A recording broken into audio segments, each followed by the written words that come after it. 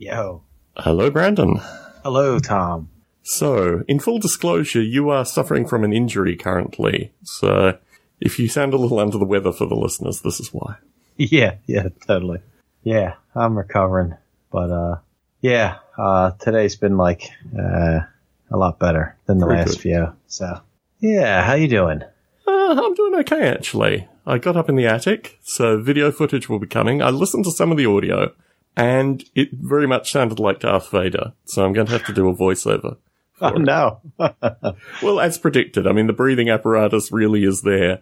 Although recently I heard there's a problem with serial killers in California, that there are just too many of them. And there's one serial killer who left a series of breathy voice recordings for, I don't know, just to mock his victims, basically. So now when I hear that breathing, I don't think Darth Vader anymore. I think Golden State Killer. But it's quite... I have the same mask you got. I'm sure a lot of people do, but when you sent me that picture, I was like, oh, yes. Actually, I've gone through so many of those, but I don't know. Some get probably a lot more worn out than they should. Yeah, people started sending me photos of them wearing the mask as well, so I sent you a follow-up email of a couple of those photos. Yeah, that's awesome. I love it. Getting those addicts. Oh, yeah. So to paint a picture for our listeners, we haven't been able to record for a couple of weeks now. And one of those weeks, I went to Southern California with my wife. And I went to Disneyland, of all places. Third time I've been there. The second time I was there, I proposed to my wife, actually. So it has a certain... Well, it was our 15th wedding anniversary, so we decided to go back. Oh, that's awesome. My wife was doing her souvenir shopping. And I saw something and immediately thought, this is an Attic Aficionados gift. For 2.5 reasons. I'll allow you to unwrap said box now. Okay. Here we go. All right. This is like the best part. All right. So I don't have to go up in my attic first off to get something cool down. Very good. I got the tiniest knife. The wood handle is bigger than the blade. It's like an inch big wood handle. Perfect for cutting into attic boxes. But Thomas sent me just to give you the size of the box, it's I don't know, about 14 inches by 14 inches, white flat rate box, and let's dig into this sucker. Oh. I'm worthless right now, man. It's brutal. All right, let's scoop this up. Oh, I love the bubble wrapping. You know, it's good stuff. Let's see what we got. My Tomcat has sent me look at this. Look at this bag. Is this a current bag, Tom? It's a current Disneyland bag. Okay. It looks like a retro bag. That's what they do. Yeah. Okay. I got a Walt Disney bag on the outside. It's got the whole big... I've never been to Disney World or Disneyland, either or. I haven't even been close to them. So I have no idea what's actually there. But, yeah, it looks like that magic castle on the front. Oh, dude. Oh, dude. Oh, ATST. Yeah, somebody out there's like, what? Yeah. All right, Thomas. Thank you. This is beyond generous. This is awesome. Give the full description. Give the full description for our listening audience. Oh, I'm going to. I'm just taking it all in. All right. So Tom has sent me the ages 8 to 14, which I like quadruple, but it is the Star Wars Lego ATST Walker. Man, there's 3 drivers that come with this. 3 dudes. Oh my God, I can't believe it comes with 3 figures. Oh, dude. This is awesome. It's got a nice action scene on the front, and this thing is... Oh, man. If you don't know what the ATST Walker is, well, I'm sure you already do. But it's like I always called it like the half a AT-AT from Star Wars. Yes. So it's like a half a AT-AT. It's like they cut it in half. And the head of the chicken went running around and ended up in Return of the Jedi. Dude, this is awesome. Thank you, Tom. So, obviously 2 ticks associated with, firstly, walking Star Wars and Lego. The half a tick was, I picked it up, I took it to the counter, I thought it's gotta be $100. Yeah. $120.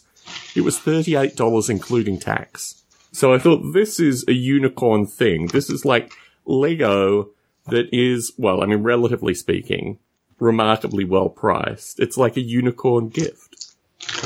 Dude, That is an expensive Lego. 38, you know, when you look at the ages on there, 8 to 14, that's like a kid that can afford it himself. Well, California kids are different kids, basically. Yeah. Yeah, all right, fair enough. Like if a burger's $25, you're, yeah. Yeah, okay. Oh, dude, this is awesome. I haven't opened a new Lego in probably 30 years. Inhale deeply. Oh, I will, dude. Look at this. Look at the booklet in here. This is awesome. Dude, I am going to build this thing and then blow it apart and then build it again. Very good. Oh, thank you, sir. Not at Excellent. all. Not at Excellent. all. You know, as my wife was off buying souvenirs, I sat pathetically as I usually do in some Disney Square thing. In fact, I think it's the new Lego, not the Lego, the Star Wars end of Disneyland. But, yes.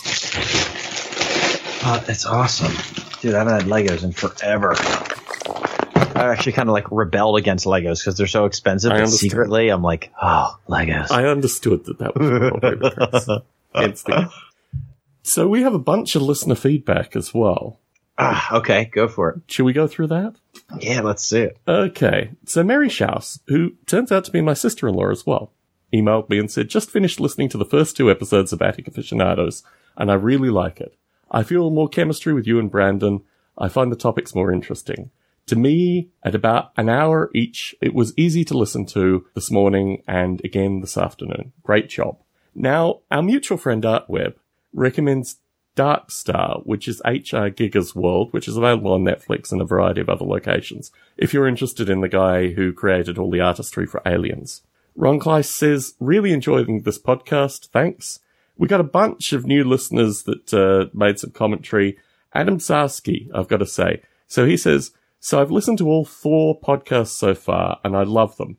It's great to hear about your love for collecting things and hobbies. I collect Japanese and Japanese-inspired vinyl figures, Bounty Hunter, Kid Robot, and stuff like that. There is also a line of Japanese Star Wars figures that have been out for a while, and some new ones are still rolling out. They are samurai depictions of the different units. That's awesome. There is a, not to cut you off, but there is like I'm a big fan of Shogun Warriors, like the 24-inch ones. And there's like a Boba Fett they came out with a couple years back, maybe even longer than that. But it's like, it's got like the big, I call it the bell-bottom shoes. Mm-hmm. But it is, I don't know. I've never seen it in stores or at any convention, but I've seen pictures of it online. But yeah, some of that Japanese stuff is awesome. I'd love to have like a samurai Boba Fett or samurai like Hoth Stormtrooper, dude. Well, this is exactly what he's talking about. He says there are samurai depictions of the different units, stuff like Darth Vader as a samurai general, stormtroopers as samurai archers, other odds and ends, including concert stuff, guitar picks, autographs, Rubik's Cubes, and other puzzles like that. Keep up the good podcast, guys. Adam Sarsky. I'm cutting you off again. Rubik's Cube. How about Rubik's Magic? Do you remember that? Oh, my goodness. Dude, let me just tell you, there was a dollar store when they first came around here, which blew my mind to begin with because, I love a dollar store. But Rubik's Magics were in them for some reason. Mm-hmm. And this is like I was still pretty young and I would go up and buy them. And man, I would just use them to build forts for the G.I. Joes. I wouldn't even like play them because they could bend up, and they would make like cool portals and then they'd collapse. But yeah, I never see Rubik's Magics like anywhere. And no one I ever talked to is like, I have no idea what that is, But yeah, I'm glad you know what they are. When They're that awesome. came out, it has like fishing wire over plastic things, right? I mean, that's basically the dynamic. Yeah, it's so cool. Fishing wire that crosses flat things, and then you flip it around a few times and you connect up various bits and pieces. Yeah. When they first came out in Australia, this is the theme here, they were astronomically expensive, and I just made my own out of cardboard because I thought this is like, so I had a series of like strange folding puzzles made out of cardboard. I think probably the most eclectic I did was I put skewers, like, I don't know what you'd put kebabs on, basically, like kebab meat, stick them through corrugated cardboard so they'd turn in strange ways. I couldn't do the actual fishing line stuff was too complicated. But yeah, after they were called Rubik's Magic Puzzles, right? Or something like that. Yeah. Yep. Yeah. Exactly. If you would have told me that there was a guy out there who made his own Rubik's Magic out of cardboard, I would have searched the lands for you. It's mysterious that we've cosmically collided in this very podcast, actually. So no one ever talks about that. Yeah. Oh, man. Of course, I called them Barbelé magic puzzles, and I took a few of them to school, and my friends gave very, very critical reviews. Oh, of these sure. strange cardboard things that didn't quite work. The first ones I made were just folding ones, where you had to fold it in an obscure way and a few different angles, and then you got strange eclectic shapes with lines and things. But yeah, it was, I don't know. It was probably about 3 months, and then all of them were broken and this kind of stuff. So Yeah, they always got like tangled up or broken, but yeah. Dude, those are awesome. yes. Amber Watson, who is the Brothers Webb's niece, also is a new listener, and she sends her regards. So I don't know if you know Amber Watson. Oh, yeah. That's Rake and Ted's niece, yeah. Yeah. Oh, I played some jokes on her and her brother. Oh, yes. Anyway, she is a new listener as well. So, in terms of the important topics that we are going to cover, one of my favorites was, what's your favorite color? I knew you'd like that. I was like, let me get in Tom's head here for a second. So, why don't you begin? What's your favorite color? Green. I'm done. Interesting. Mine used to be red, but it's now green. Uh-huh. So I thought for a period of time, as you do as a boy, your favorite color is a very important thing, right? In fact, at some time, probably somewhere in the first year of grade school, your favorite color is like the most important thing ever, right? Oh, yeah. Divides up the playground, basically. Yeah, so to speak. But as I got older, I think it's interesting because being married, you know, when we first started dating, we did all this stuff like favorite season, favorite color. And then about 3 or 4 years ago, my wife decided to re-quiz me and was very disturbed that all my answers had changed over the period of time that I've been married to her.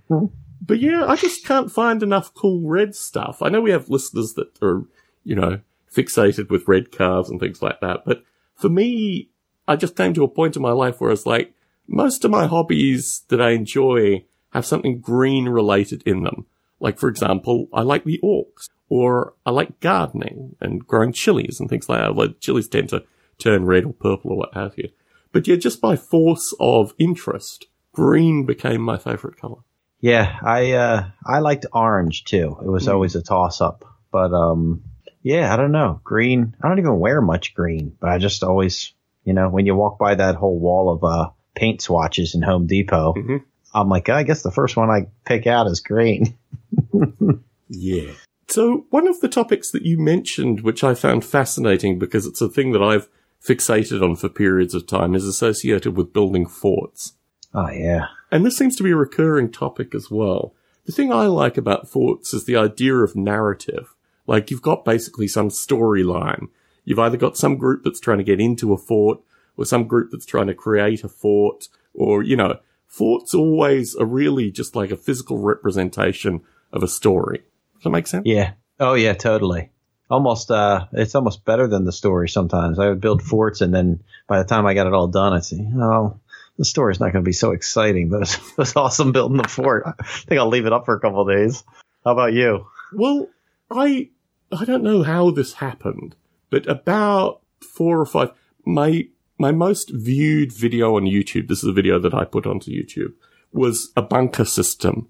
And probably about 12 years, I know when it was about 13 years ago now, through Toy Soldiers, I found this guy on eBay who sold small bunkers. And they fascinated me because they're like the ultimate representations of forts. So we were moving to the US. I had a little bit of loose change that we weren't using to send all our stuff here. And I contacted the guy. He's a Canadian guy. And I said, can you make me a 3-level bunker? And he did. And it's pretty elaborate. Like, it's got kind of like the dungeon level. Then it's got the first tier that looks out over the kind of battlefield. And then it's got the top kind of crow's nest level. And he sent it to me, and I had it in a box, a huge box. I mean, it's a big bunker, for about 3-4 years. And I thought, well, I just got this box, and I know there's a bunker inside. So I did an unboxing video, and I filmed it and put it on YouTube. And it's had something like 120,000 views. I mean, clearly we are not alone here, Brandon. Clearly there is a substantial group of folk that love forts in some fundamental sense. Bunkers are extensions of forts, I guess. Would you agree? Yeah. Oh, totally. Yeah, when I was a kid, my brother would babysit for me and these two friends of mine, and then the parents would go away, and they actually both my brothers would do it, but they would flip the couches over when the parents were gone and kind of turn all the furniture on its back and then get blankets and put it over everything, and we would have these awesome forts. And I was like, I think that's probably the start of like fort building for me. Yes. But yeah, totally. And I think the First World War is an interesting conflict psychologically. I mean, there's lots of movies made about the Second World War and all this kind of stuff, but the trench warfare of the First World War and psychologically what it did to people, I think I've always found fascinating. And as a child, it was predominantly blocks, but a topic that I put down because we talked about sea glass. In fact, I tried to find some sea glass when I was up in the attic. Failed dismally. I found some seashells, but not some sea glass. Was associated with building sand forts at the beach, which was a large part when I'd go to the beach, even up into my probably early to mid-teens. There were two games to play. The first was, and I had younger brothers, so I would build pools for them, but they were effectively forts that the sea would come into. And as the tide went out, you'd be racing against time to create these pools, which were effectively forts. But then when the tide came back in, you were trying to maintain these pools without the tide actually destroying the pools in sand form. Did you ever do this? Yeah, totally. You know what's funny? It's got to come like sort of full circle here. The whole reason I think we're even doing the podcast is partially related to forts in the sense that I reached out to our friend Art, and he had been mentioning Dungeons and Dragons, and I'm playing with you, and I said, I came across these figures I had, which I had told you about before, and I said, I'd love to hop on.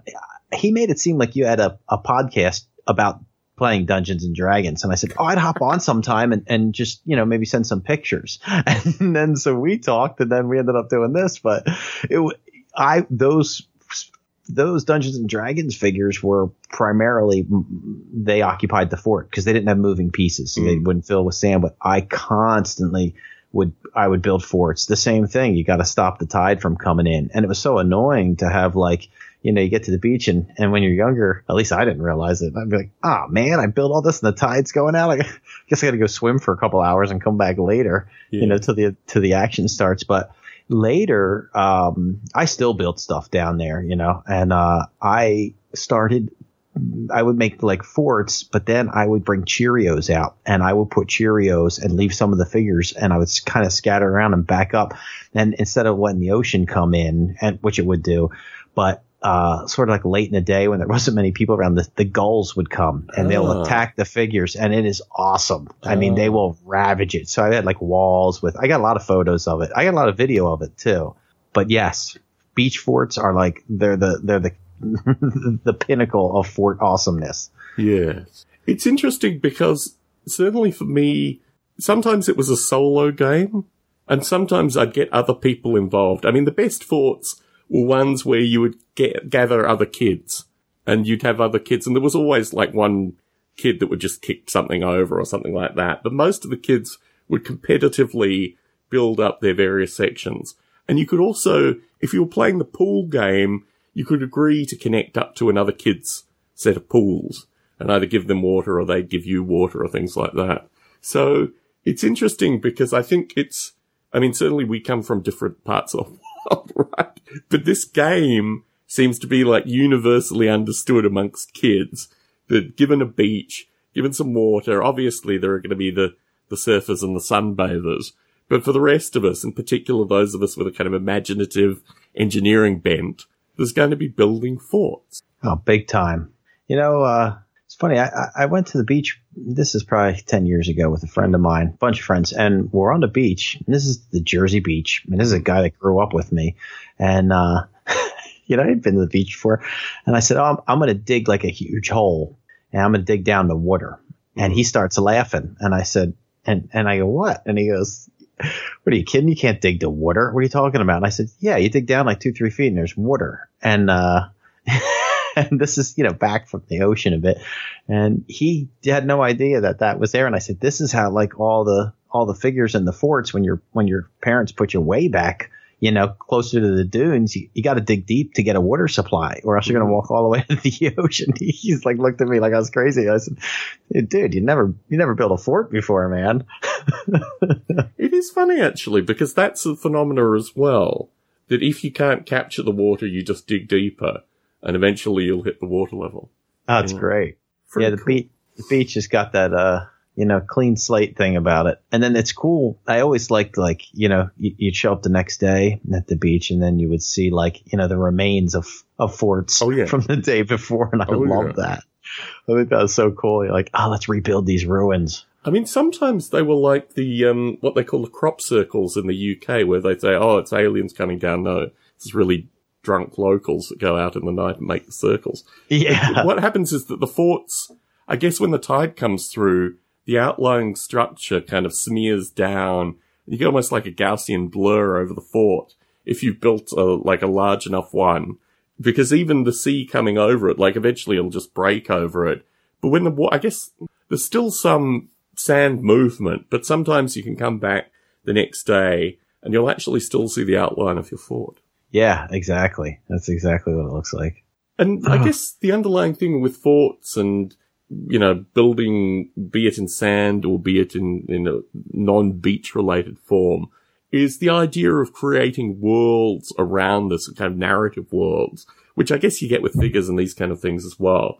I mean, most of the time when I was building forts at the beach, it was associated with the water either being a friend or an enemy typically. So you had this additional thing there. But when you talked about building forts for figures and for narrative and for blowing things up and for this kind of stuff, I mean, what's your thought process associated with building a fort with a narrative behind it? I don't know.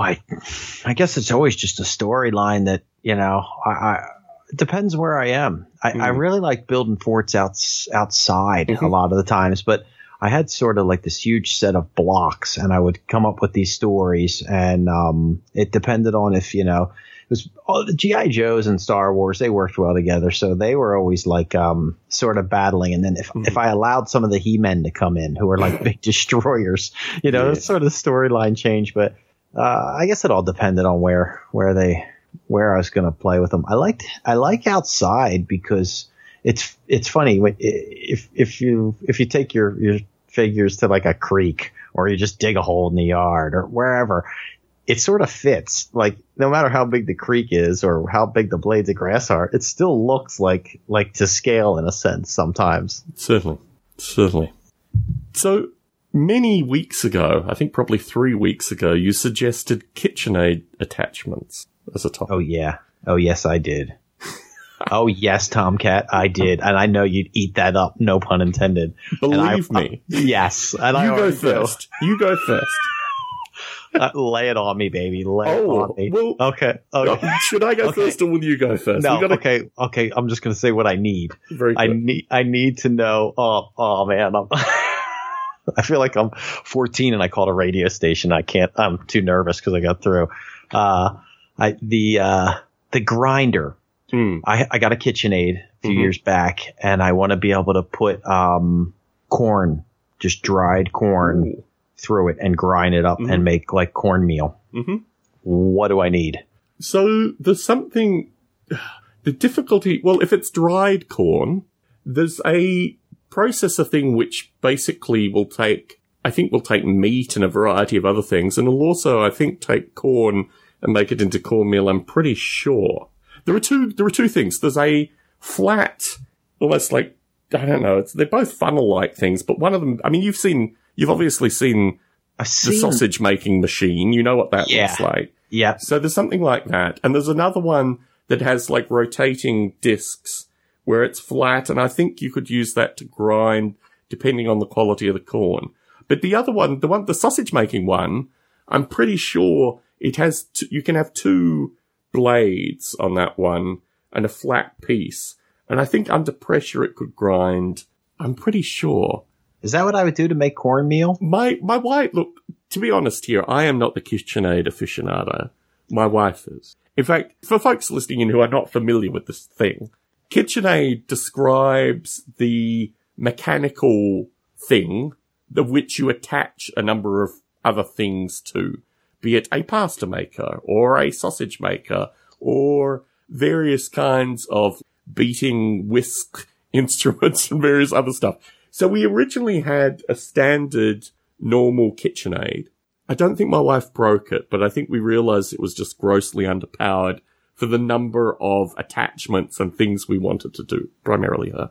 So we then got the large industrial size, like the largest KitchenAid thing that they make, which is silver and big and sits proudly, not even in a shelf in the kitchen, but in its own special pantry area, surrounded with all the other KitchenAid things.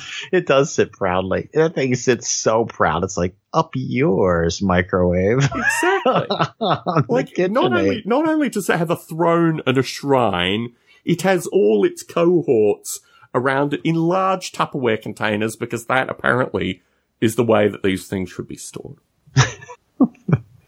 But I'm embarrassed to say, actually, it was 3 weeks ago that we were recording and my wife made pasta with the KitchenAid.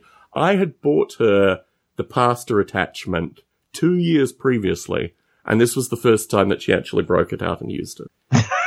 Oh, that's great. Oh, that's awesome. I was going to ask you about the pasta attachment too. If anyone out there gets a KitchenAid, and I got one, and when I made like 4 batches of patels, and I didn't know yet. I washed the bowl out with water, but there's some kind of metal polish they put on it, and I guess you gotta wash it with soap. Mm-hmm. I thought I washed it with soap, but so I would have eaten it if the patel batter wasn't so light, but as I'm scooping it off, it looks like there's silver, and it's got like a metallic to it. And then so I called KitchenAid and I said, my bowl's falling apart. Like, what is this? And they were like, no, it's a polish. It's not toxic. But I had no idea what it was. But I did waste 4 batches of patels. If anybody out there gets one, just a heads up. But I wanted to know that grinder thing. And also, I got the ice cream attachment about 10 years prior to getting a KitchenAid. Someone thought that was the whole thing. Standalone. Yeah. No. I said, this has to go back. I'm sorry. I mean, I'm probably getting it completely wrong. What I might do is I might consult with my local expert, and off the podcast, I'll get back to you the exact answer associated with what to make cornmeal out of.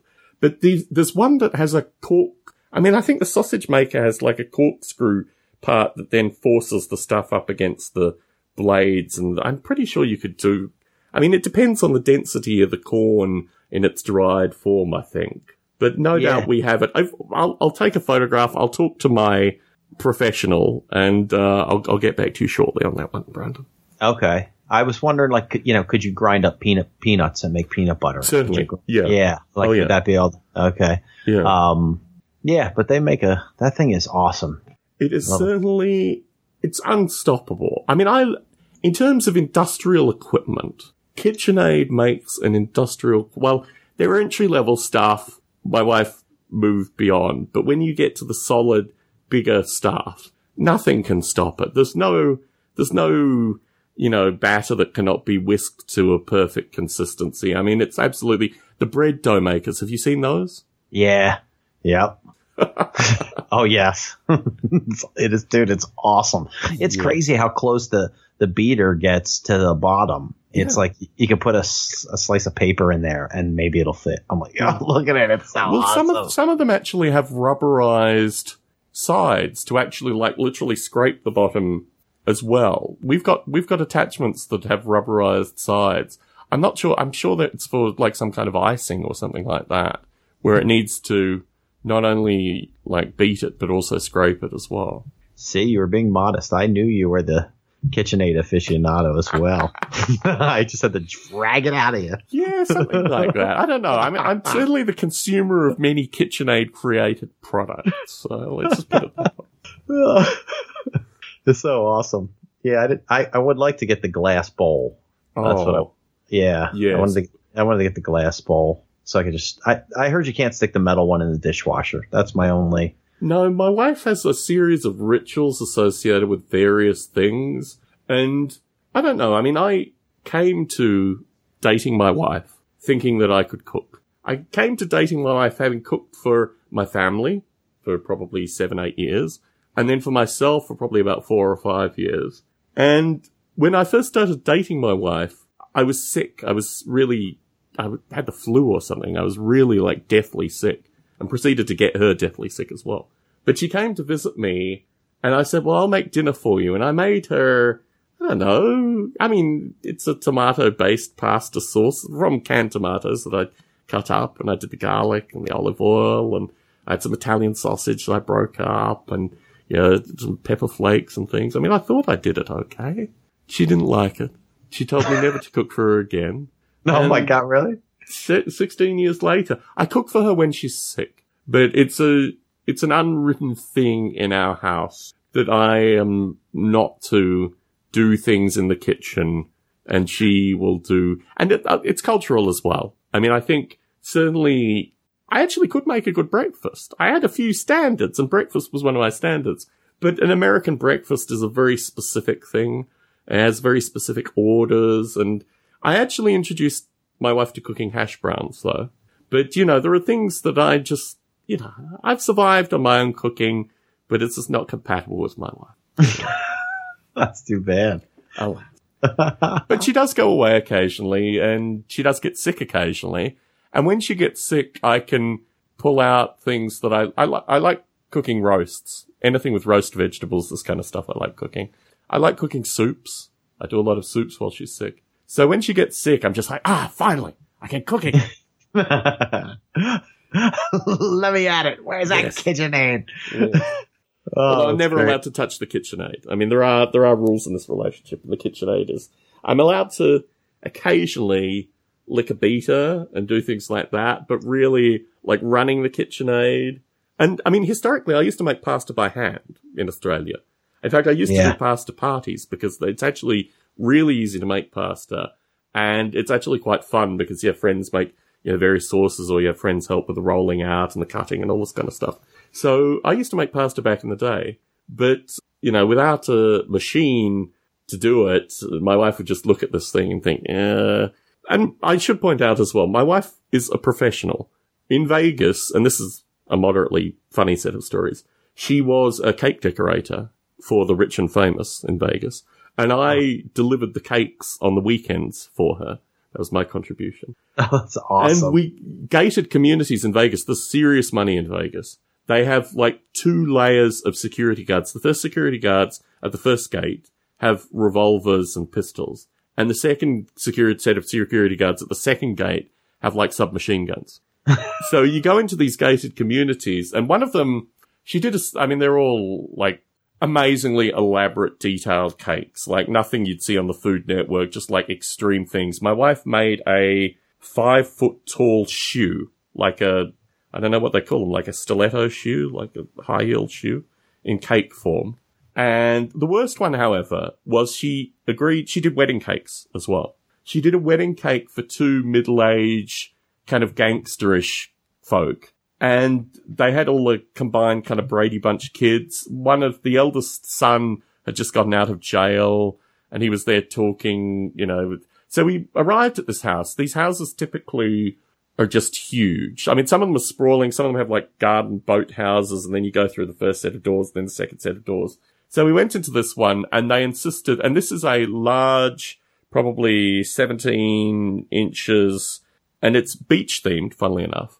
And it has cream frosting. And this is Vegas in early summer. So it's like 110 in the shade. And they insisted that the cake had to be out of the house for an hour and a half. So we had like fans and stuff set up, and the cake basically melted, and they were threatening to sue and all this other nonsense.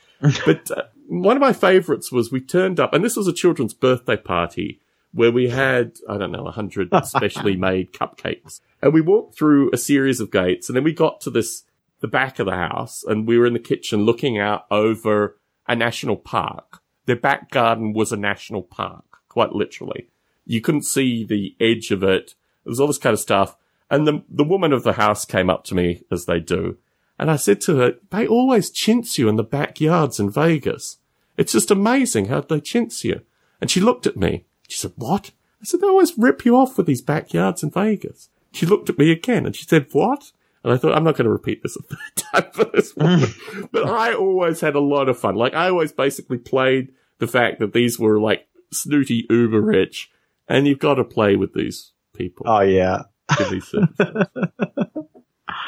So, yes, my wife is a professional, but we came to an agreement. I think after the mafioso couple, I think the mafioso couple, the problem was that she also developed a reputation where, and none of them tipped. Like, these are cakes that take, I don't know, some of them take 120 or more hours to make. And this is 120 hours over a 2-week, maybe a 1-week period, and sometimes my wife is literally getting no sleep working on these cakes.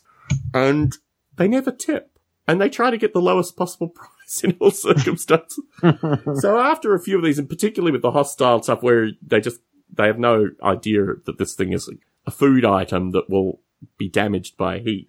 I think, yeah, by the time we came here, the professional cake, and she's been into a few cake shops here, and she taught it as well. But, yeah, I think the cake decorating game is a younger person's game, and usually probably, if you're going to deliver cakes to wealthy communities, you should carry sidearms, I think. I think that needs to be said. Do you carry it in the cake? That's an interesting point. I'm thinking in the sock or probably in your back pocket in some way. My view is you need to have easy access to it, particularly if you're knocked over by a bunch of kids. I think the nature is that when people get to a certain degree of wealth, everyone's the help. And everyone just needs to be treated as if they're, completely and utterly incompetent. And the thing about my wife's cake decorating, which was amazing, is the level, she'd do like airbrush spray painting, a variety of different techniques. Basically, for my 40th birthday, she painted 5 miniatures for me, 5 space orcs. And she already had all these skills from cake decorating. She built a bunch of model rail structures for me. Now, model rail structures, when they're built by the model rail community, some of them take months to build. And my wife just tacked them together. She built a structure that would normally take a standard model railroad maybe 6 days to build in about 45 minutes. She just tacked the glue together. It all set perfectly, came in, did the painting. In terms of like artisanal skill associated with this thing, independently designing cakes, she's picked up a lot of skills that are useful for a variety of other things. Dude, that's awesome. She'd be a great fort builder. Yeah. Oh, yeah. And imagine that you could like have your forts built for you and have like a delicious Italian rum cake waiting in between battles. Yeah. Well, this is the thing.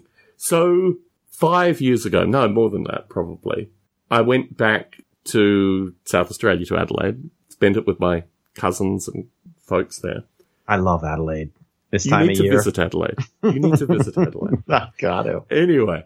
And like the cousins were doing, what are they called? Like gingerbread cakes, which I think historically were done, and I don't know what time of year they do them here. But anyway, so they kind of put them together haphazard, Australian equivalent of M&Ms, this kind of stuff all put together.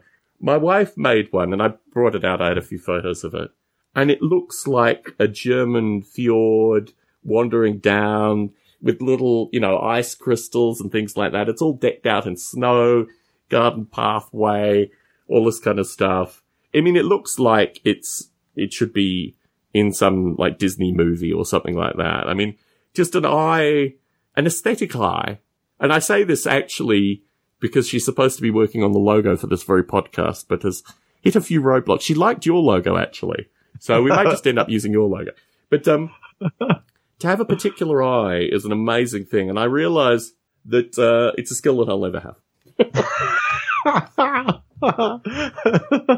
Like the precision and the attention to detail. I didn't think that you were going there. But this is a skill of, I like engineering. I like putting stuff together, but I could never get to the level of depth where my wife has gone with cakes. I like that sweet little remix you put together. I was listening to that. That sounds real good.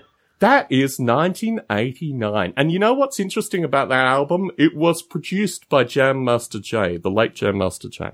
Rest in peace. And it sounds like the same period for Run DMC. But yeah, it's interesting actually. I put in some of my favorite breaks, and one of my favorite breaks on the album is actually Reversed, which I put into the thing as well.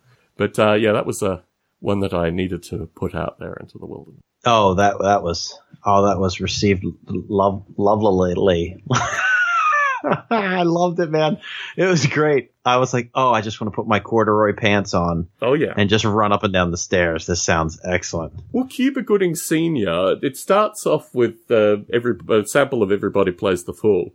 And it's funny, actually, because Cuba Gooding Sr. is obviously a performer that only a small portion of America knows about, right? I just got the sense through his strange death in a car in a liquor store parking lot, and I felt the same. Billy Paul. Do you know Billy Paul? No. Billy Paul, I discovered Billy Paul in a record store in Penang, Malaysia. I bought Public Enemy's, what is it called? You're going to get yours, I think, your 98 Oldsmobile, which has Terminator X scratching on the B-side. And I also bought a Billy Paul album. Billy Paul has a series of funk tracks, Brown Baby, Me and Mrs. Jones. Me and Mrs. Jones is the one that he's most famous for. But he just has some, like, deep funk grooves, and sampling him. And also when I used to DJ, I'd always bring Billy Paul when I was DJing with friends, because just by looking at the record, you know this guy's going to be funky. Like, he just has that appearance in his eyes. So yeah, it's funny actually, because I think through DJing, I got a broader appreciation for a variety of different bits of music than most people would never have heard of. Anyway, so the album was called, I think it's self-titled Seriously Fine, Seriously Fine. There's one Vimeo video clip. There were two albums that I got in particular that were both stamped promotional copy only. The other, and I've got them in front of me actually, is Too Deep, I Didn't Do My Homework, or it's called Honey, That's Showbiz. That is produced by Molly Moll. And Seriously Fine was produced by, like I said, Jam Master Jay. And they both stand alone. On the Too Deep album, there's a track called Simply Done, which I was telling you about, but we kind of lost which is basically 7 guys all rapping probably 16 or 32 bars apiece. And they're my favorite tracks on albums, when they just get a bunch of their buddies together and they each have, 32 bars to spit down on. Because there's always one guy on the album who's like noticeably better, but didn't get a record deal. And you're like, what's the story with that guy? Like, he's got the flow, pitch perfect. Too Deep, what's the guy's name? Rob Well in the Simply Done. And he just lays it down, and he's got like a voice, and there's a sample called Motivated by the Thought of Rage, which I sampled and scratched over and used so many times. Motivated by the thought of rage. And he's just got this really gravelly voice, and you would have thought, why did he not, like now, 27 years later, why did he not actually have a rap career? Are you familiar with the track where they get a bunch of their buddies together? Oh, I love it. Yeah, it's exactly right. There's always a guy, and you have to go back, and yeah, I mean, now it's always this artist featuring this, and this guy. But, years ago, they didn't always write who it was. And I'd be like, I have to listen and start asking around, like, who's that guy? He's like the fourth guy to rap on this song, And I'm like, his voice is so good. And you never hear from him again. Yeah. Well, Seriously Fine didn't do well for a variety of reasons. A number of their tracks are actually genuinely curious, and I don't know. They had a great producer, but they just didn't really get it together. They didn't know whether they wanted to be NWA or Boys to Men, basically. And Too Deep had exactly the same problem. They didn't know where they fit in a musical genre, and neither of them got past promotional records. So I found recently you can pick up both these records for like 25 to 50 cents through, what's it called, Discog or something like that. Yeah. And I picked up, because these are the two records that I scratched the most, because no one had ever heard of them, and they just had a series of really quintessential rap lines in a track, where I could just pick it up, scratch it, put it back, scratch it. So my two original copies of these records, long since destroyed, like literally needle worn through in particular areas. But I now have, 7 copies in front of me, which I picked up for $30, including postage. So eventually the time will come where everything that you once wanted will become cheap enough for you to own it once again. That's right. Maybe a Rubik's Magic will. Eventually. Yeah. Eventually. Or I could probably get back into the business of making Barbelé magic puzzles and, yeah. I smell a podcast. Yes. Oh, man. If only I was at the Adelaide playground when you were making those. I wasn't in Adelaide at the time. I was in Canberra. I was born in Adelaide, spent about 18 months there, formative years. And then we moved to a place called Bathurst, which is in New South Wales. And we were in Bathurst for a few years. And then we ended up in Canberra. And it was Canberra until I was about, when did I leave Australia? I don't know, 2021. And yeah, it was Canberra all through that period of time. So it was somewhere in Canberra. It was an interesting period of time, actually. I did a lot of things in that period of kind of Barbelé magic puzzles. I had a game called Schmuck Quest. 3 games, actually. Computer games. I'd be good at these. Games with graphics. It was based loosely on an alternative universe where the NWA characters were actually vegetables. And it was basically a satire of American culture. And it had a series of manuals that came with it, the Schmuck Quest manuals, which I wrote together with a video game. I programmed it with a friend of mine. I didn't own a computer at the time. So this is another thing associated. When we were driving into Disneyland, I went to LA when I was 13, and it was like a seminal period in my life. I picked up these albums that I just mentioned. I did a variety of things there, only there for a month. I went to Disneyland with my father and stepmother at the time. And, I also bought a floppy disk box that held 3.25 inch discs. And this thing, I had a little thing cut out, which was the frequencies of the sounds, literally the hertz of the sounds. And when I would go to my friend Darren's house and program these games, I'd have to write the music with the frequencies. So the Schmuck Quest intro theme is a cross between Public Enemy's Contract on the World Love Jam, which you may or may not know. I think it's a seminal track, but it's basically a series of tones and then scratching over words. And the theme from Superman, which mysteriously mixes perfectly into this. So you combine both these themes together. I think I have a later interpolation that I did that I can actually add to the end of this podcast, which is probably Violin and Public Enemy's Contract on the World Love Jam. I don't think it's the theme from Superman, though. Anyway, Schmuck Quest started with this theme from Superman, Contract on the World Love Jam, and the guy is basically a loser in this huge city, and he starts off waking up in the morning and decides he doesn't want to go into work. Instead, he wants to go and hold up a bank. And he goes and he holds up the bank, but he's basically not got any of the artifacts that he needs to hold up the bank. So he's on the run from the police, and somehow he ends up on an island that was loosely modelled after 3 Mile Island, which I know is relatively close to where you are.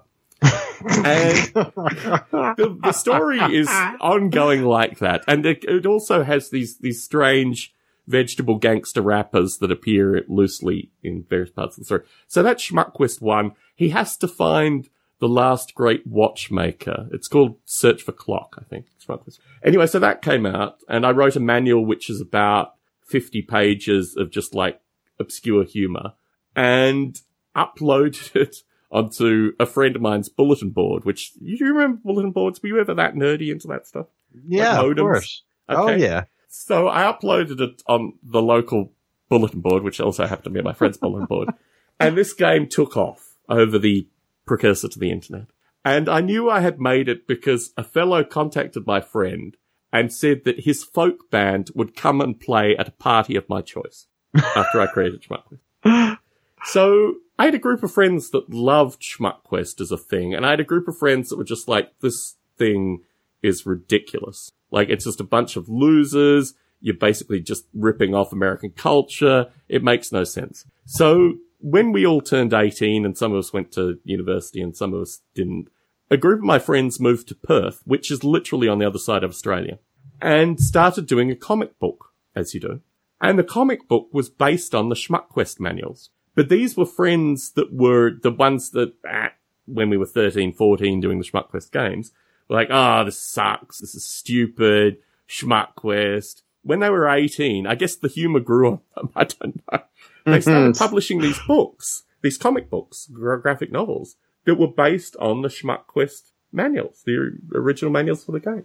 So if anyone knows Schmuck Quest out there, it was very big in the bulletin board scene, and it had a kind of underground. Canberra is Washington, D.C. It's the Australian equivalent of Washington, D.C. It's the capital of Australia. So the only jobs in Canberra are government department jobs, like in Washington, D.C. And within the government departments, this is the toy soldier community as well, like the miniature community in Canberra. They were all like government employees, basically, when they were adults. And within that echelon of uber nerds, for a short period of time at least, like Schmuck Quest was a thing. Don't think for a second you're getting away without telling me which vegetables were the members of NWA. Oh. Ice Cube was a tomato.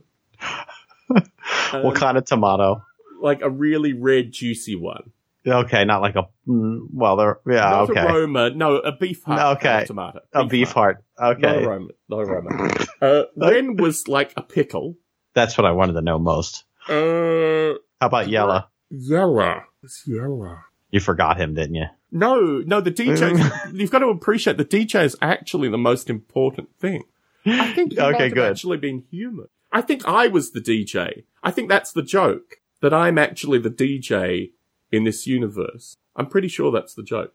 The Schmuck Quest manual, the original manual, was the NWA Straight Outta Compton album where they're all leaning over with the guns drawn, except it's me and all my buddies that worked on it and the guy who had the bulletin board and various other people in a stylized, Simpsonized cartoon fashion, all like leaning over. So, the guy whose computer I programmed on was one of them. I was another one. My friend with a bulletin board was another one. My, I don't know what one would call it now, like feral dreadlock friend was another one. And basically that was the original Schmuck Quest manual. The sequel was slightly more labored, and the third one was very much like Godfather 3, like well forgotten. But it was an interesting discipline because it took me about 6 months to actually write these games. And I literally every day go over to my friend's house and program to get the Schmuck Quest games out. And it was probably one of my early, like, long-term programming projects where I was utilizing, another person's computer and these kind of things. I have a few games. One of the ones that I feel most attached to happened when I was about 15. And I had bronchitis, really bad bronchitis. And every year, the year 9, the 9th graders went to Central Australia. It was a big thing. It was like a 6-7 day trip. It was a big coming of age thing as well, because you all slept in tents. There were boys and girls, all this kind of standard stuff in 9th grade.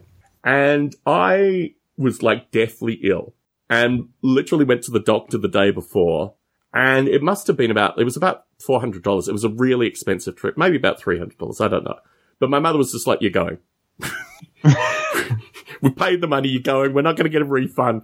Get on the bus. So got on the bus and I started writing this code.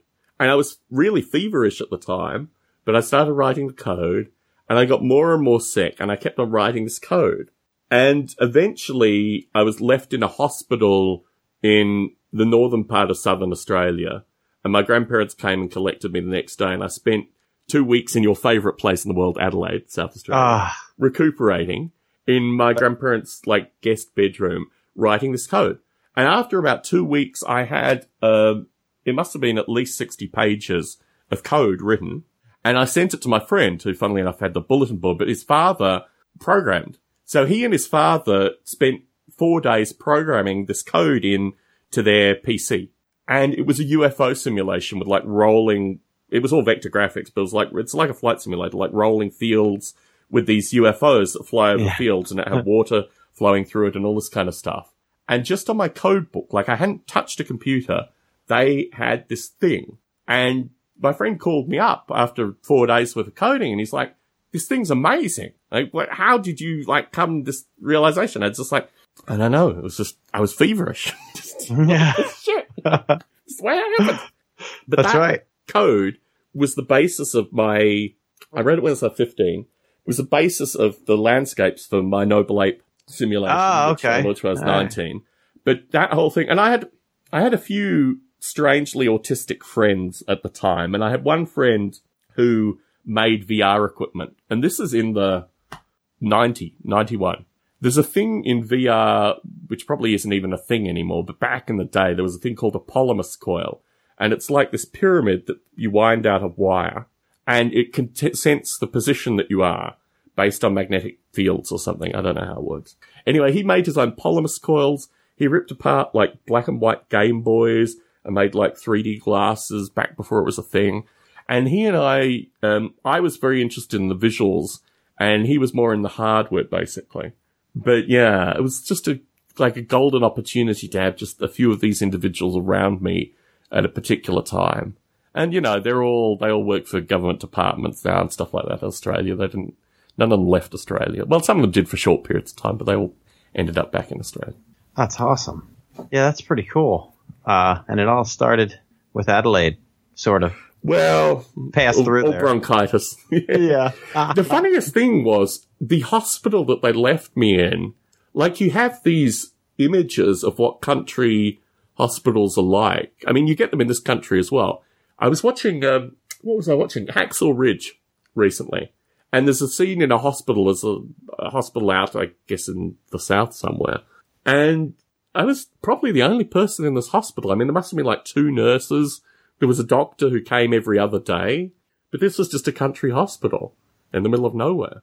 And my grandparents, it must have taken them about 4 hours to drive up. I remember, you know, they came and picked me up. And it was quite a sizable, you know, drive there, quite a sizable drive back. Anyway. Man, that's, oh yeah, I'd like to see that room. I saw Hacksaw Ridge.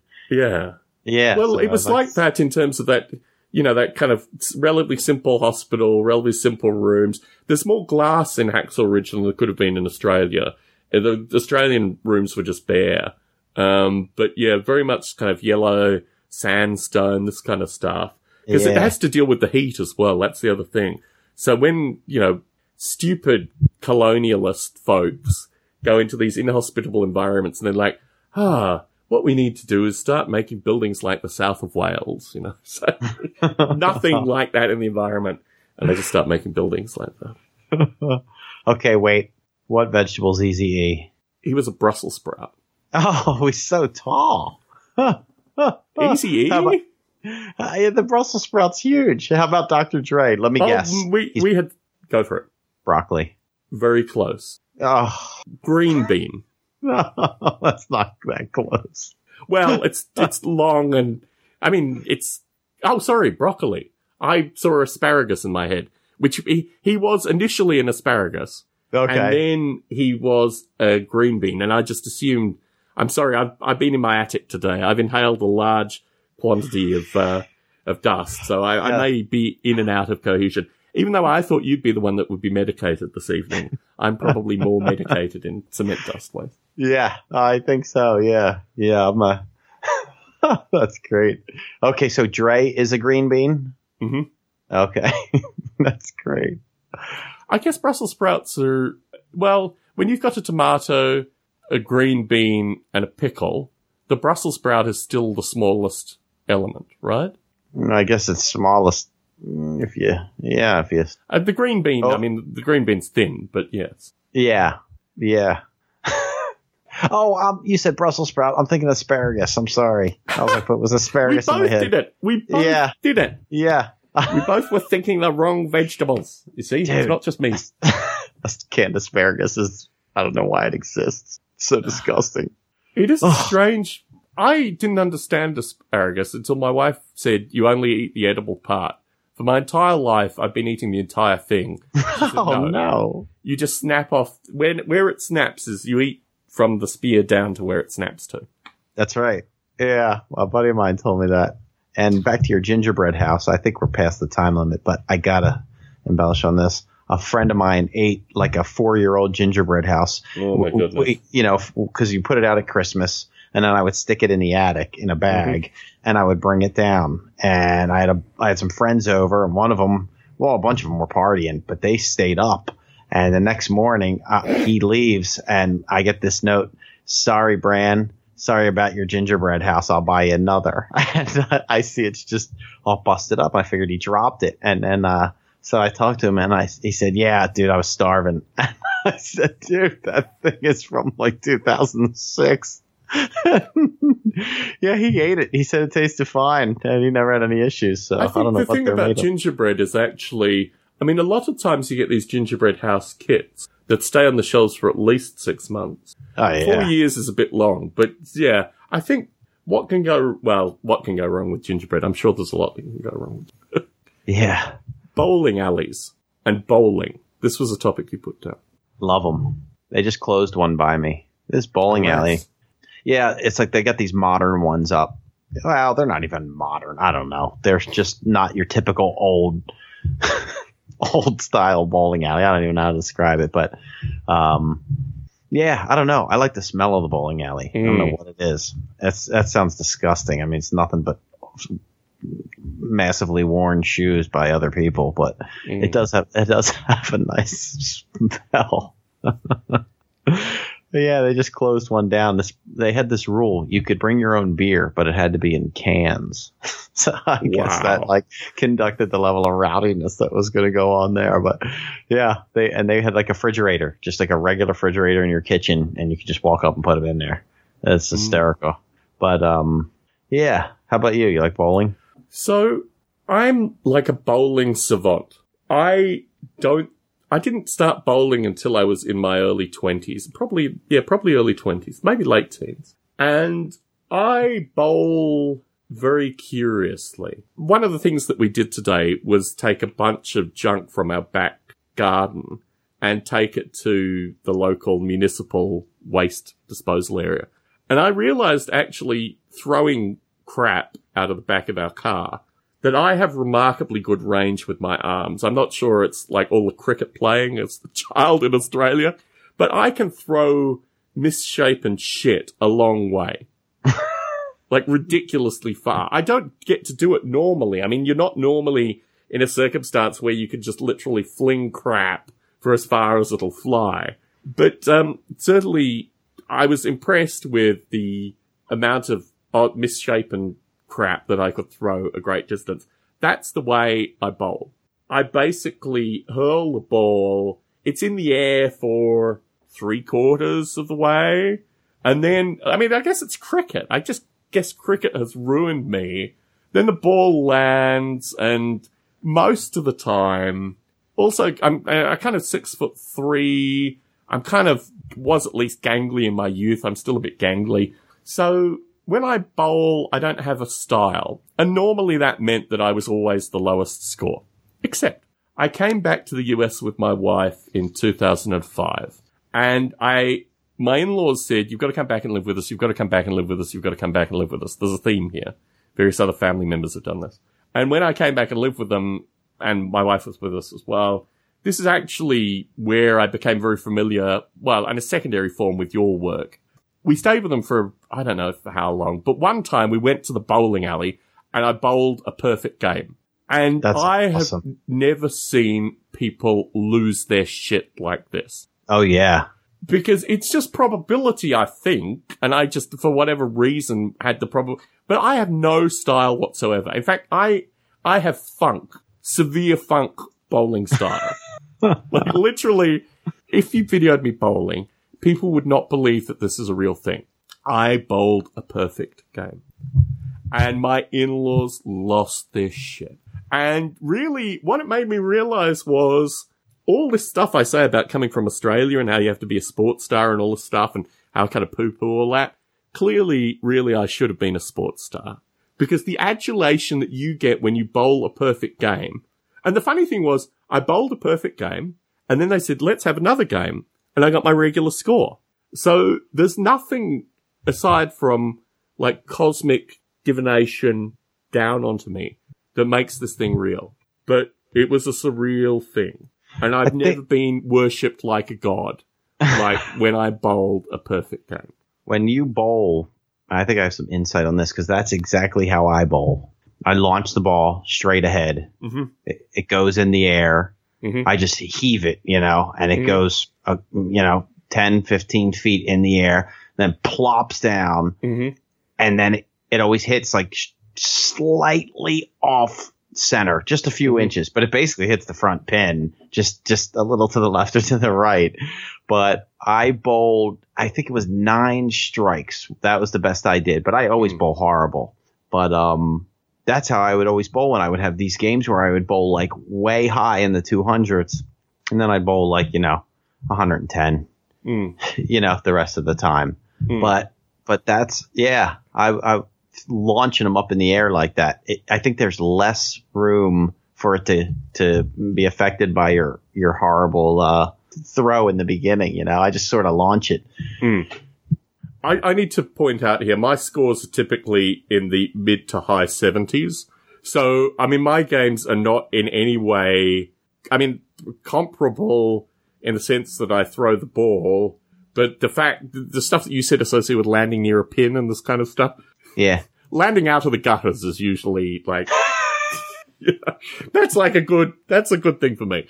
And actually, when I started bowling and when I realized I had a style, all to my own with this thing, I realized actually that I was perfectly comfortable going to a bowling alley and doing these bizarre moves. I think mainly because for me, the game was actually seeing how far I could throw the bowling ball. Like the pins were incidental. And actually, I don't know. I mean, my grandmother on my father's side was part of a league. And this is actually, when you talk about arcade cabinets and arcade games, bowling alleys for me were just like, as you described, the boardwalk with these, game areas in the boardwalk. Bowling alleys for me were just, as a child at least, and teenager, what have you, were all about video games. The actual bowling thing was always kind of curious, and there'd be leagues that were bowling, usually elderly women, what have you. But for me, they were always like the cool kids were in there, wearing their, denim cut-off jackets and this kind of stuff. Usually, occasionally, maybe, I don't know what the bands were back then. I mean, even there were folks with like Run DMC on cut-off denim, but most of the time it was like Iron Maiden or something. I was just going to say that. Iron Maiden jackets, they had the best artwork. Yeah, they always had arcade games. That's how I ended up there. And I think my wife quilts right next door to a bowling alley that is just closing as well. You mentioned the sad things. That bowling alley has been open for, I think, 40 or 50 years, like forever. And it's the kitchen staff, actually, who are the longest serving members. And that's the other thing that I remember about bowling alleys in Australia, at least. I don't know if you could order beer, but there were always these strange, kitchens where you'd get... So cheese dogs are not a thing in Australia, but it's probably one of the few places where you could get a cheese dog in Australia at the time. Oh, dude. So foul. Oh, it's so foul. Oh. You can heave that in the dump. Oh yeah. Yeah, I guess liquid cheese was just such a strange...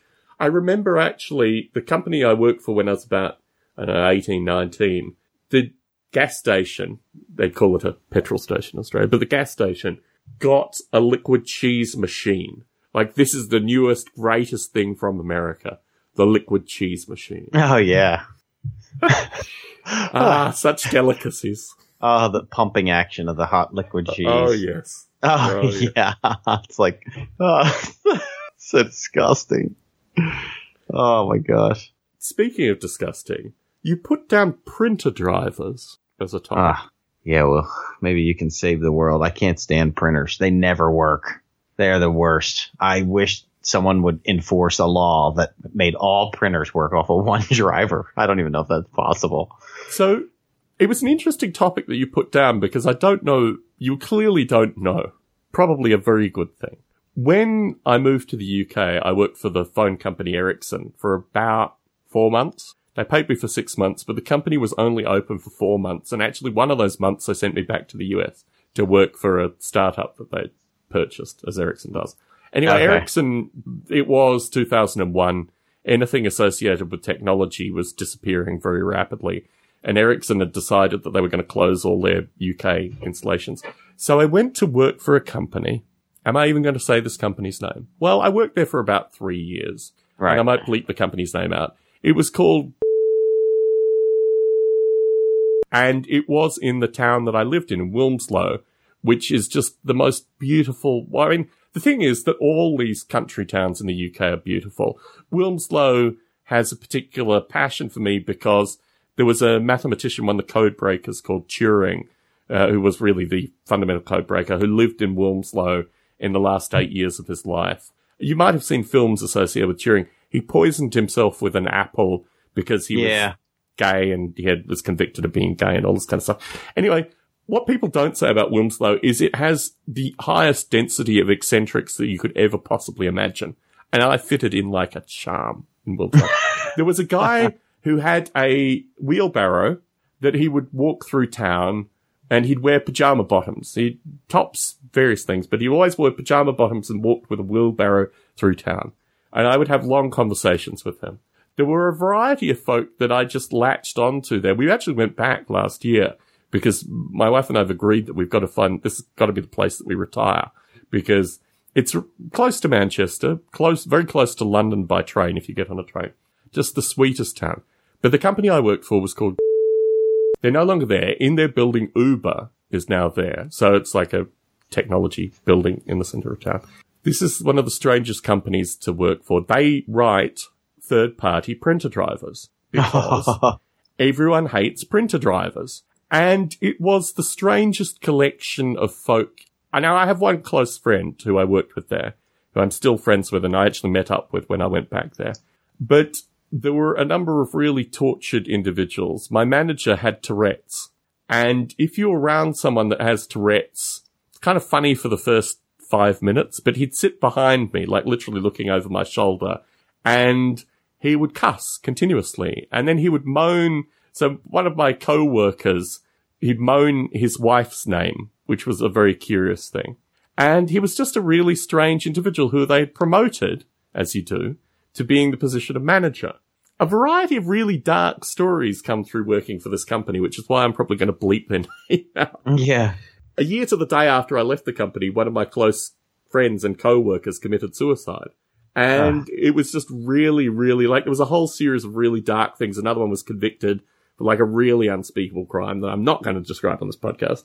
And it seemed to be a collection of people who, through writing printer drivers, were really obviously focused and relatively intelligent, but many of them had really very strange proclivities, which, made it a very strange environment to work in. But I really loved the town. So it was like a catch-22. I loved living there, but this work was just really very, very curious. And a lot of it was, there's a company called Heidelberg that makes so printer drivers suck universally. Doesn't matter whether you have a small desktop printer or an absolutely huge printer, they suck no matter what.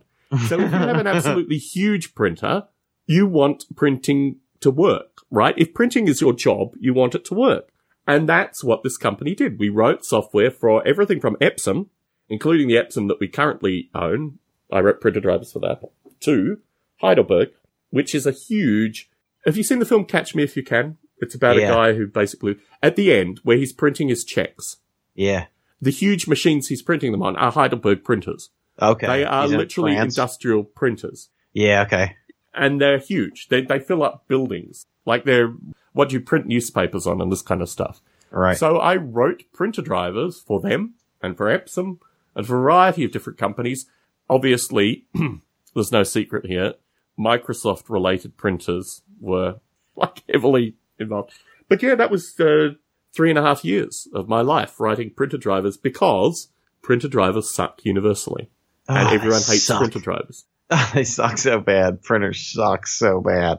Oh, yeah. I don't know. I constantly will try like a new printer, and it's hysterical how little they work. I'm like, it's amazing. They just can't work. They just can't always work. I've pretty universally hated printers as well. And the thing that strikes me about, particularly, I love Epson printers. I think they're amazing quality printers. Yeah, that's the printer I like. Epson writes for Epson printers are really, and Epson has a business model. I'm not sure whether you get into the larger format Epson printers, but Epson has a business model where you're supposed to actually pay an Epson technician to turn up on a regular basis and service your printer. That's their model. No one ever does. No. But if you have, was it the 1500 to the 7500 series, like their print formats up to probably 17 inches.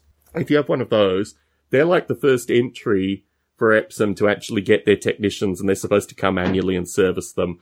And they have long pipes which fill up with ink and a variety of other things. Like, they're just designed to make these companies just a little bit extra money every so often, fixing them, maintaining them, this kind of thing. Yeah. So unbelievably frustrating. But now I'm a civilian. Now I don't actually write printer driver software. I don't know. The tales I could tell. It's a bit like I spent 18 months with Steve Wozniak, and I can't talk about any of that time. Like, all of that time is completely under wraps. You hear snippets. People that have listened to, literally, I've got this guy in Australia who's listened to every single podcast, and I met him by chance when I was last in Australia. And he had pieced together over 7 years, 2.5 Wozniak stories through that time. But I'm probably under complete embargo to tell any story associated with this. The printer drivers, similarly, I can't talk about it because, firstly, you wouldn't believe it. But secondly, it's a bit like some arcane thing, like some detailed thing that it's just better never told. Yeah, probably, because it's horrible to experience. They're so bad. But I love printing. Printing is great. While I was there, I printed more posters, and I print posters for friends, because we have these huge format printers. So, for example, at the time I was commissioning a figure painter to paint figures, and he'd take really detailed photos. And I'd print out these photos and send them to the miniature manufacturers and say, these are how good your figures look now, painted with modern painting techniques. And each figure, as you know, roughly an inch tall, printed out to 36 inches printed. Amazing resolution, beautiful, crisp photos. Oh, my buddy worked at a architect firm. This is like 15 years ago. But he was like, dude, we have the biggest printers. And if I stay late after work, no one's around. So I took pictures of all of us and all our friends, and we had life-size cutouts, He'd be running them off. He'd be like, it's going to take like 2 hours to print this. He would get these print-offs going. Oh, it was great, though. I mean, printing's so awesome. For me, it was early in the morning. Because I lived in the town, I'd just walk into work early and print off, 2-3 posters. Or on weekends. And none of the people lived in the town, except the one guy who committed suicide. But none of the other guys lived in the town. So I'd be there with the one guy, and I'd play Age of Empires. That was my game back in the day. Yeah. And print. And yeah, it's just amazing to have access to large format print. Yeah, I'll say. That's awesome. One of the topics that I put out there based on printer drivers. At the time, I wrote some of my printer drivers in Xcode. You've mentioned Xcode periodically. I downloaded a couple of in fact, all 3 of your iBook offerings recently, because I wanted to talk a little bit about the Woody Wolf at some stage. Oh, they're still there? Yeah. I don't even know how to get to them. With QuickTime movies attached and everything. Oh, so, I forgot about that. For me, I mean, probably almost everything I do at work, that's not necessarily true, but Xcode is a big part of what I do in my day-to-day work professionally. But it also was one of the reasons that Apple started using my Noble Ape software was at the time prior to Xcode, there were 3 different compilers that would work on the Mac. All of them really pretty horrible, although CodeWarrior I was kind of partial to. But the thought that you have used Xcode strikes me as really, I mean, for me, Xcode is both my work, but also like Noble Ape. I have various other games that I've written in Xcode. What's your experience with Xcode? Well, I have no background in coding or programming, but of course you always want to know it, but I have nothing, absolutely nothing. And, so when Apple comes out with like, we used to edit with 2 VCRs hooked up. So then iMovie and GarageBand and all that come out. And, so then you can edit and you can make your own music. So it did worlds for me. And then they have Xcode, and it's like, wow, this is great. And iWeb too, because I didn't know how to code for websites, but that was like, I can make my own website. This is great, because who doesn't want to make their own stuff, And so then they had Xcode, and I was like, well, this is awesome. I've always wanted to, like, I don't know, learn how to code. But I didn't really learn how to code, but I wanted to get my own I wanted to make an app, Mm-hmm. And so I just started playing around with that. Yeah, so I was like, well, let's just see what I can do with this. I can't do much. When I made Cattle Bag, they won't, like, Apple was really difficult to just go and say, hey, I want to put my movie. I'm this guy who's nothing, and I want to just put my movie in, make it available on iTunes. You got to go through a distributor, they're not just going to let me do it. So I didn't want to go through a distributor. I didn't want to give any rights of it away. So I said, well, that's fine. No one has to see it. And, but then I thought, well, what if I turn it into an app? Because I saw other people made apps that were basically nothing, and even video clip apps. And so I went in and I turned it into I turned it into an app. I turned Cattle Bag into an app, and basically all it was all the video, all the different skits, and that was the app. You could just click on a button, you could watch them all at once, and there was like a little write up of each thing and stuff, of each skit. But it worked. I ported it. I built it out to all my devices, iPad, and it was an iPod Touch then, because I still had a flip phone, but it worked. But they wouldn't take it. They rejected it. And I still have the letter that they gave me. I printed it out, but I was like, oh, you scumbags. Why didn't you take it? But I was like, this is still cool that they gave me the ability to even do that. But they said, it has to be more than just a video that plays. It has to have some special features. And I said, well, it took me forever to get basically a QuickTime movie that plays after you push a button. I'm always intrigued by it. So I haven't messed with it for a while, but I don't know. I'm sort of like, I'd rather do it myself and not finish it than have somebody else do it, Certainly. Yeah. But, yeah, I like it. Now it's so cool that it. I'm like, oh, dude, it's so awesome. It's funny because my job, for folks who are interested, I work at Netflix. I work on their iOS app and Apple TV and these kind of things. And Xcode's precursor I used at the printer company as well, which was called, I think, Project Builder. But I'm also, because of the Noble Ape usage, I've known people that have worked on Xcode. And it's just a really interesting community because Xcode is what you want to make out of it. So you can write flight simulators and a bunch of different graphics things and obviously games. And, there are so many curious apps out there, maybe slightly more than just QuickTime files.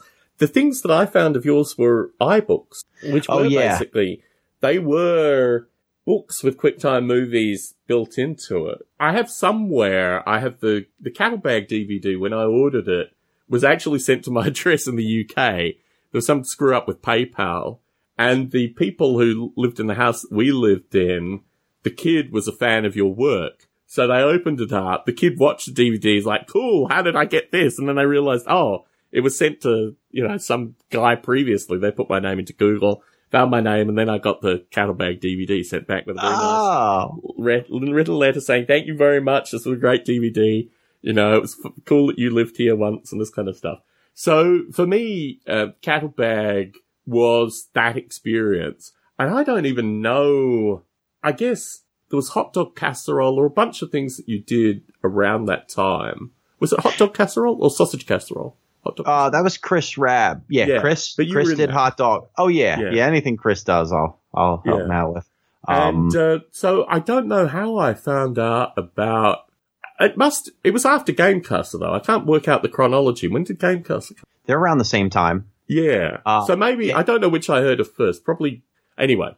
But that was the story of Cattle Bag for me. Was it went to the UK first, was watched and enjoyed, and then sent on to me, and I thought that was cool. I don't know if it was enjoyed or even watched, but the iBooks, that was sort of the workaround because they'll let you in the iBook store as an independent. So I said, well, they let video play in an iBook.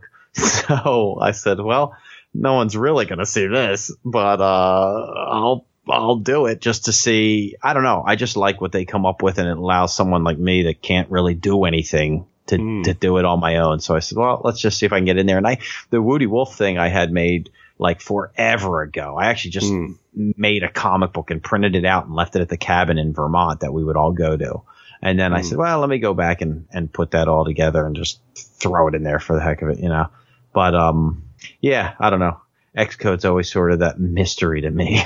Maybe if I took the time to learn it, I'd get further along. The trick with Xcode is to find people that have done something like what you want to do. Then you get their code, which is one of the things with open source. You go to, GitHub or one of the open source repositories, or you just search online, open source, and then put in the words of what you're interested in doing. And you'll find an example of it. Sometimes it'll be old. It'll typically require some form of hacking. That's what I did. Yeah. I think it's Stack Overflow. Is that the website? Yep. Yeah, I did everything. And I was like, these people are so nice, man. I remember one guy was like writing back to me and he's like, I got to go have dinner, but I'll be back in a few hours. I was like, this is unreal. Like, this is like the first time I ever wrote on here. I was like, that's like, so thank you to Stack Overflow. Cause I would just literally, it's not like I could type code. I would copy and paste and that's also where I found, like one of the things I wanted to do was have it so since Kettlebag's all skits, I wanted to have it so if you played the skits, like I was a big fan of like Kentucky Fried Movie and, I'd like it to play, but I'm like, I wish I could just have it playing all the time. So it didn't eventually stop and go to the DVD menu. I hate when DVDs would go back to the menu and just play that annoying loop. So I wanted to have some sort of code written in there where it would just, randomly play all the chapters. So that's in the DVD as well. So I was like, so you could put it on at a party in the background and I'm sure everyone will leave, but it'll infinitely play and it should just keep playing. It shouldn't stop. So, but that's again, Stack Overflow, helped with that. Yes. So in my notes, I had some logical trajectory between forts, made up words, and the Woody Wolf. Because certainly the Woody Wolf as a character is a kind of continuation of, and this for me actually, and obviously art was part of your earlier filmings as well, the mad scientist stuff and this kind of thing.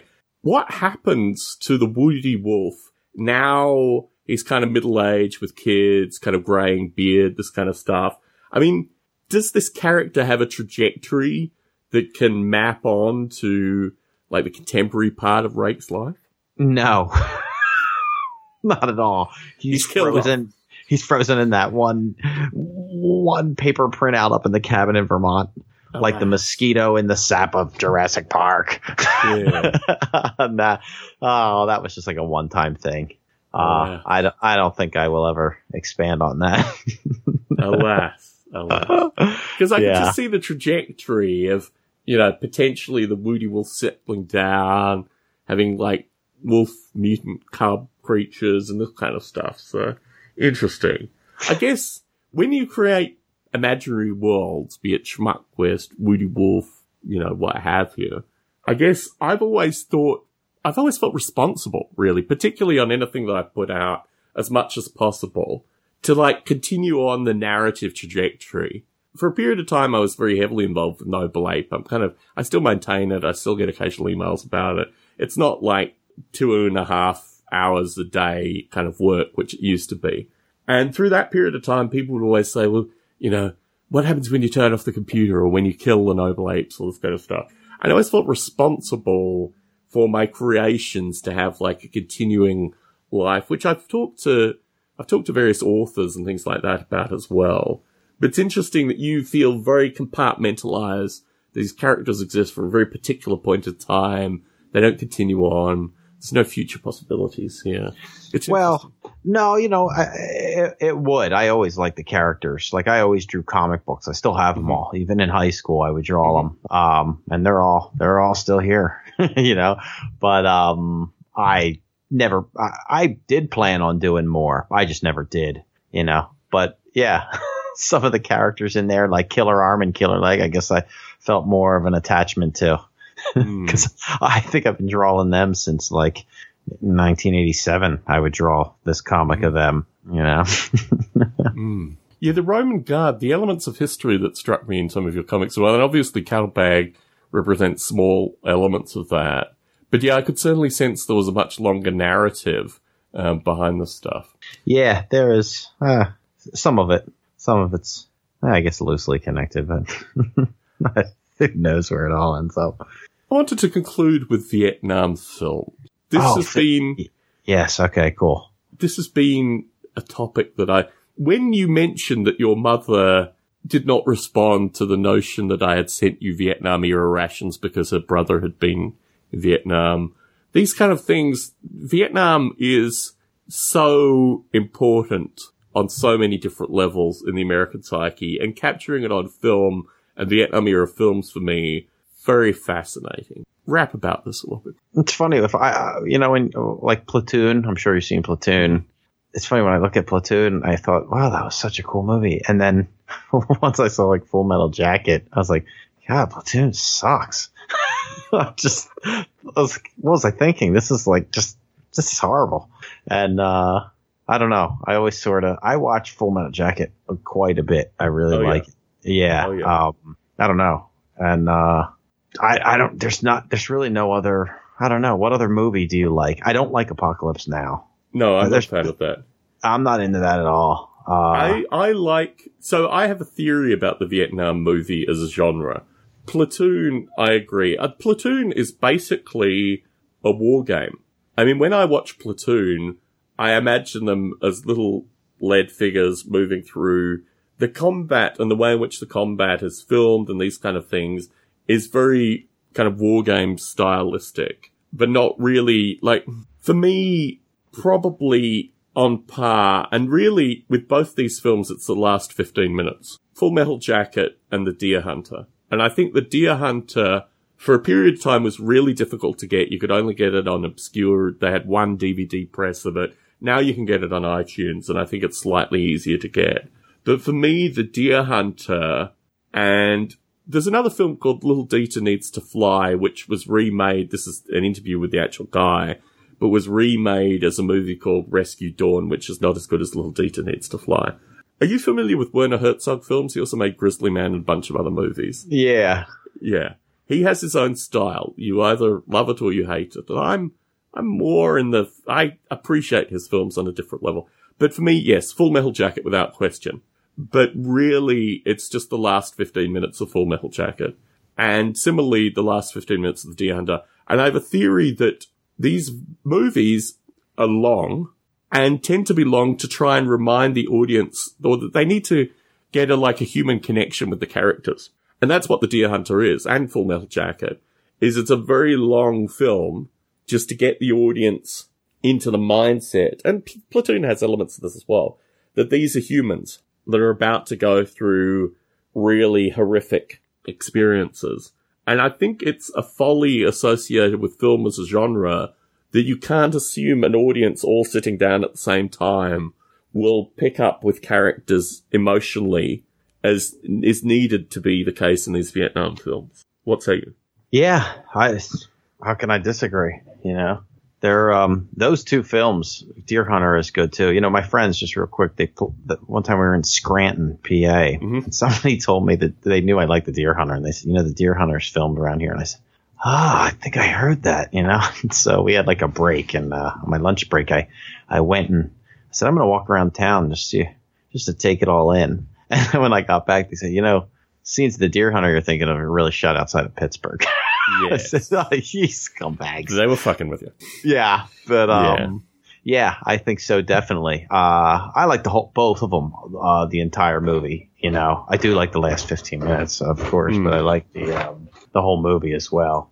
I have a relatively close friend who was a prisoner of war in Vietnam.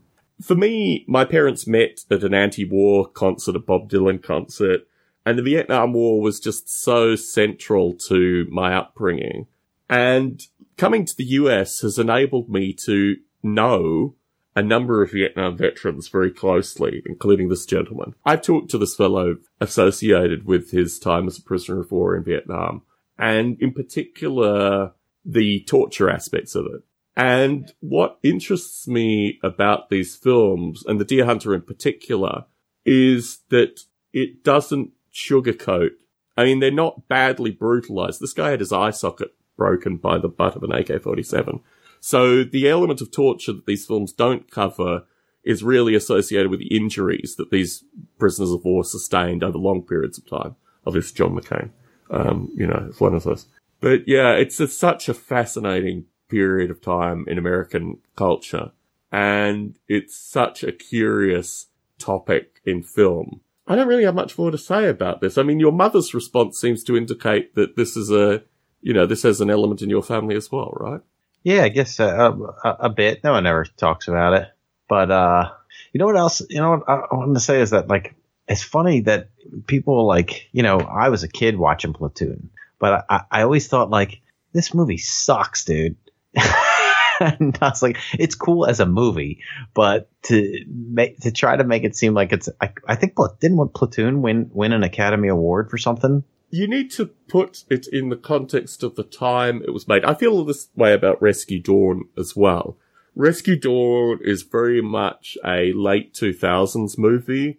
Yeah. Platoon is very much, I think it's a late 80s movie, maybe mid-80s movie. And in that context, and I mean, this is a series of really bad acting circumstances. Yeah, that's what it is. But I liked it at the time.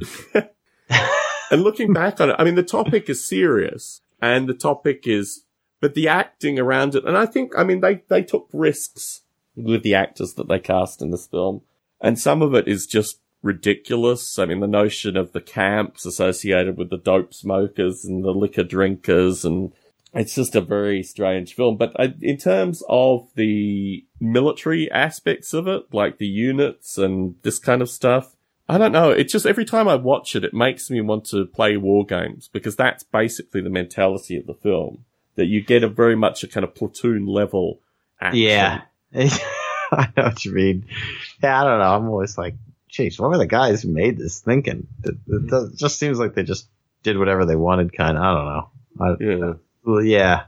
I mean, The Deer Hunter is very close to the actual conflict. And I think Full Metal Jacket is enough time where, I mean, Full Metal Jacket's almost satire on a number of levels. It crosses so many boundaries between the humorous profane kind of thing. Yeah. Which I think is, well noted. The Deer Hunter, I think, is a really dark film. And it's a film that I find still to this day just poignantly disturbing, associated with just shattered human psychologies associated with war. Like, just human psychologies that had no means of dealing with the experiences that they go through, and really leave them in circumstances where, and to be frank, this is happening to this day. I mean, we're engaged currently in wars that leave people in a similar state. So, yeah, very strange. Very strange. Yeah, definitely. But both are awesome movies. Yes, without question. Rambo 4 is an awesome movie, which is just called Rambo. I think we talked about this before, but it's just, it's so awesome. My friend Lyndon, I saw it in the theater, and I just want to tell you this. If you haven't seen the last Rambo, I told Lyndon this because he was loving it. And I said, look, just get through the first part. You're getting to like the last 40 minutes or last half hour, last 45 minutes, whatever it is. And I stopped the movie. I had already seen it. And I said, listen, and Lyndon's sitting on the couch. I said, look at me. And he looks at me. I said, everything you ever wanted from Rambo, everything that you selfishly want Rambo to do to the enemy, everything that you can possibly imagine and more is about to happen over the next 45 minutes. I was like, so just remember, this is the first time you're going to see it. So just sit still and enjoy it, because it is awesome. And then I hit play. I was watching his face the whole time, and I was like, it is so awesome. It's so ridiculously awesome. But he was flipping out, and I just thought, I was like, oh, yes, Stallone, you did it. You just went absolutely wild. I was like, Rambo 4. Oh, dude, it's so awesome. I find myself frequently editing films, like literally starting watching at a point where I want to start to watch and stop watching at a point where I want to stop watching. Like, I think there are a number of modern films. What's it called? War Dogs, which is a recent movie. Oh, yeah, I saw that. I got it on iTunes. I missed the last 15 minutes every time. I just thought this movie's over. I don't need to see... I didn't watch the end. And then my wife sat down and watched it with me. And I'm like, what's this bit of the movie? I've never seen this bit of the movie before. Because literally, I thought the movie was over. I just turned it off. I didn't even care the last 15 minutes. So I find myself frequently doing that anyway to films. Like, the first hour's garbage. I'll just fast forward to the first hour. I constantly do that. Yeah. I can't. Yeah, especially with the Apple TV, I'm just like zip through the timeline and I'm like, let's go. Let's get the show on the road here. Yeah. Full Metal Jacket's like that for me. I mean, you know, all the boot camp stuff is cinematic and what have you, but my view is it starts when they get to Vietnam. The first It's fun. Yeah. It's like two films, right? Yeah, well, I actually, when I was younger, I watched it and I wasn't that into it, you know, and I had seen it several times and I never got past boot camp because I thought that was the end. Thing. And I went about my business. And then like years later, I was like, oh my God, I didn't know the movie kept going. And I was like, oh man, this is unbelievable because, oh man. But you know, that was years ago, but yeah, now I love it, man. Yeah. Yeah. Well, I think we've come to a natural conclusion for this evening. I've got a video to edit still this evening, plus a bunch of other stuff that I've got to do this evening. And I don't know how heavily medicated you are, but please take some extra meds for me. And we will reconvene. More people have found out about this thing since you tweeted it about 6-7 hours ago now. So thank you for doing that. Oh, yeah. You know what? I had to go in and like learn social media because I don't do it at all. So I was like, I was like, I just want to play with video and action figures. So I was like, I'll go in and do this. And it's fun. I'm actually kind of liking it. So I'm like, yeah, all right, cool. Yeah. So, yes. I think I'm going to go listen to your remix again. Very good. And maybe by the time you conclude listening to the remix, I will have the video out, but I'm going to have to do voiceover for it because the well, give us a little bit of that. I just might use the Garden State Killers version because the Garden State Killers version is so much better. But no, I don't know. Maybe I'll do the guns. I don't know. I'm in two minds about what I do with Garden State Killers. But the one thing I will do is I will find my violin Public Enemy Contract on the World Love Jam. Now I play Contract on the World, I think, at half speed with the violin over the top of that. And I'll find that and definitely put it at the end of this audio. A reward for all. Definitely. Nothing like the reward of my ATST. Oh man.